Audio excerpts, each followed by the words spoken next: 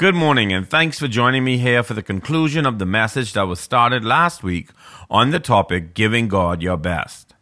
Last week we stated that it was always God's desire from the very beginning to have relationship with man, and we see that principle as early as the Garden of Eden, when God would come and walk with Adam in the cool of the evenings. But we also saw this principle when God decided that he would dwell among the Israelites in the tabernacle as they traveled throughout the wilderness. But there was one stipulation put in place. God would provide the instructions to build his dwelling place, and the Israelites had to build it exactly to his specifications. We also said that in God's plan for the tabernacle, he chose the best materials that were available at the time. He required thousands of pounds of gold, silver, and bronze, in addition to using the best wood that was available. They used the most prized gemstones, and even their linens were of the highest quality, all because God deserved nothing but the best of what they had. We ended last week's teaching by showing how the arrival of Jesus Christ changed things, and through his death, burial, and resurrection, and the fulfillment of the promise of the Holy Spirit, God now dwells in our heart, and just as the children of Israel were under obligation to use the very best materials they had for God, we are under obligation to give God our very best as well. So, the next logical question is then, how do we give God our best? Obviously, God doesn't require of us gold, silver, fine fabrics, and gemstones. And if that's the case, then what does he require? Well, we can actually see that there was a shift in thought that took place even before the indwelling of the Holy Spirit in the lives of man. As a matter of fact, this shift happened when David, under great conviction, felt it was unacceptable that he was living in a palace while the presence of God was still in a tent. See, God had fulfilled his promises to Israel and given them the promised land, and they were now living in a time of peace.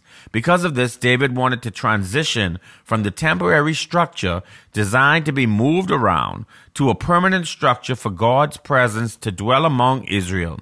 But God would not allow David to build it, and instead he told him that his son Solomon would have that responsibility.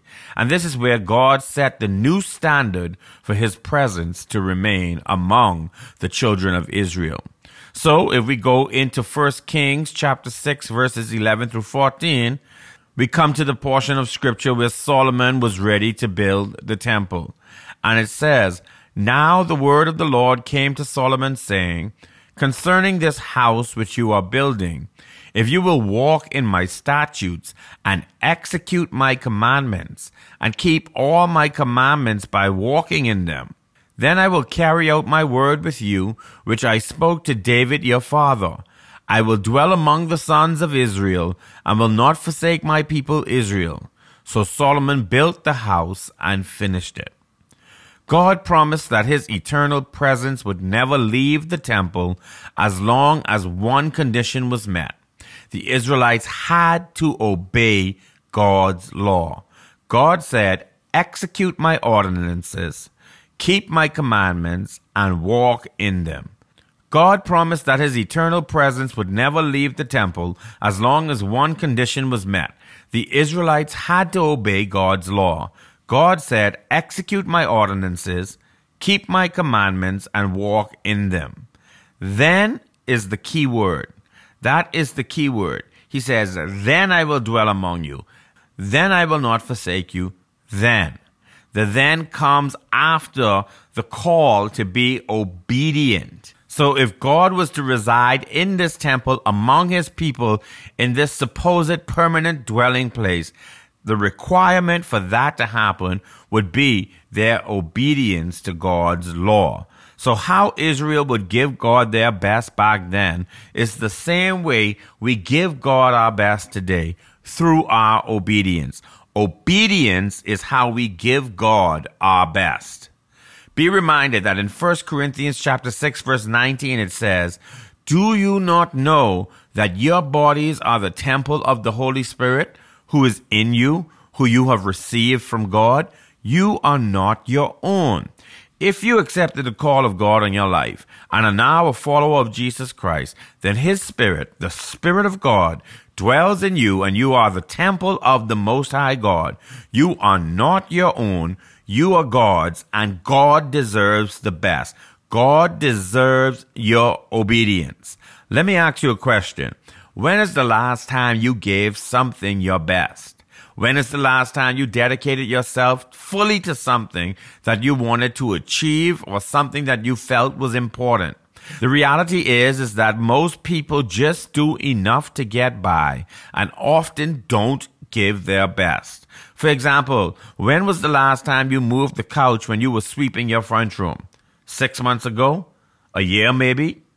Or maybe you cleaned the dishes, but never the entire kitchen, neglecting to clean the stove or wipe down the counters.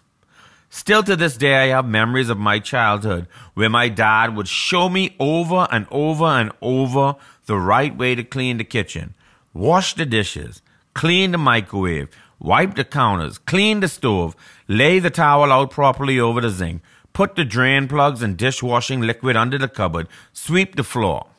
All he wanted me to do was understand that if I was going to do it, that I should give it my best. And that principle is true in our relationship with God as well. We should have a heart that is inclined to give God our best through our obedience. It's through our obedience that we experience intimacy in our relationship with Jesus Christ. Jesus made this so simple as he was teaching his disciples in John chapter 14, verses 23 to 24. Jesus replied, "If anyone loves me, he will obey my word, and my Father will love him, and he will come to him and take up residence with him. The person who does not love me does not obey my words." Jesus makes it so simple. The things that we often overcomplicate, Jesus made so simple. He says, "If you love me, obey me." Jesus said, "If you love me, obey me." This was Jesus' call for people to give him their best. We give God our best when we make a decision to obey him. Obey him because we love him. The Apostle James writes in James chapter 4 verse 7, "Submit to God, resist the devil, and he will flee from you." Summary, obey God. When we resist the devil, we obey God. We make a choice not to go after the desires and the things that the devil would be leading us into, but instead pursue after God. We flee the devil, kind of just like how Joseph fled from Potiphar's house when his wife was trying to get him to have relations with her. We flee with everything that we have, using everything we have in our power to do so. We flee. We don't stay in the situations that cause us and lead us to disobey God. We run from them. We turn our back and we run from them. Paul, writing to Timothy in 2 Timothy chapter 2 verses 19b, reminds him that everyone who confesses the name of the Lord must turn away from evil. What is this saying? It's a call to obedience. You cannot say that you name the name of the Lord and don't turn away from evil, because what we do is the evidence of what we believe. We can't say that we believe in Jesus Christ, but then our whole entire life is still marked and identified by doing things that are contradictory to the Word of God. If we say we love him, then we should obey him. Romans 8 verses 11 through 14 says, "But if the spirit of him who raised Jesus from the dead dwells in you, he who raised Christ Jesus from the dead will also give life to your mortal bodies through his Spirit who dwells in you. So then, brethren, we are under obligation not to the flesh to live according to the flesh. For if you are living according to the flesh, you must die. But if by the Spirit you are putting to death the deeds of the body, you will live.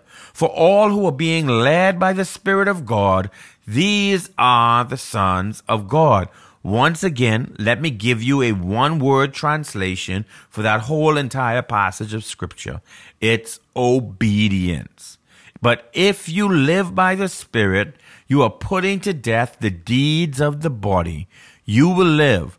For all who are being led by the Spirit of God, these are the sons of God.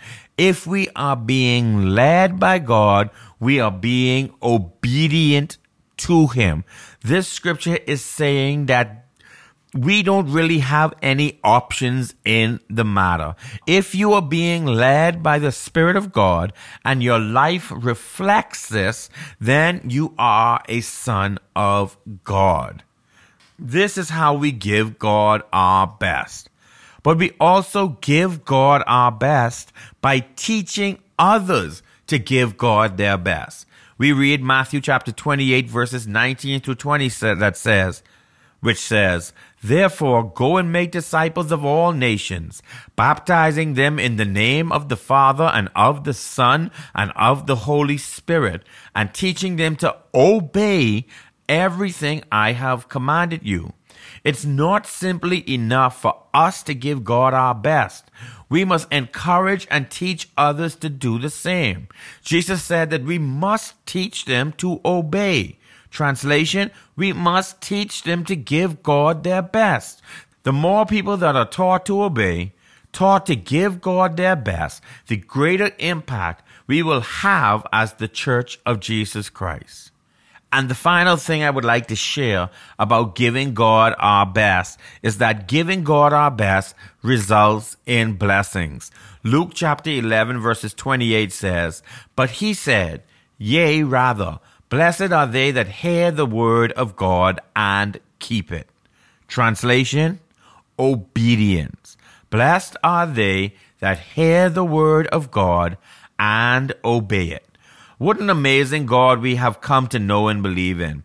He is so loving and so gracious and so kind that when we make a personal decision to give Him our best through obedience, He blesses us for it. When we decide that we will obey Him and not take for granted this great salvation that was freely offered to us, He blesses us for it. When we obey because we understand that God gave us the best sacrifice He could possibly give as the payment for our sins, He blesses us. What can be better than the blessing of God in our lives? If we would simply obey, if we would just give God our best, then not only will we experience His abundant blessing in our life, but we will also experience intimacy with God in ways that we never have before. Father God, I thank You for what we have learned in Your word. I thank You, Lord God, that You want and desire fellowship with us. God, help us to always remember that how we give You our best is through obedience to You. Help us, Lord God, to obey. Help us, Lord God, to put to death the desires of the flesh, the things that so easily beset us, the things that so easily distract us from serving You wholeheartedly, God. May You get the honor and glory. Keep us safe until we return next week. And in Jesus' name I pray. Amen.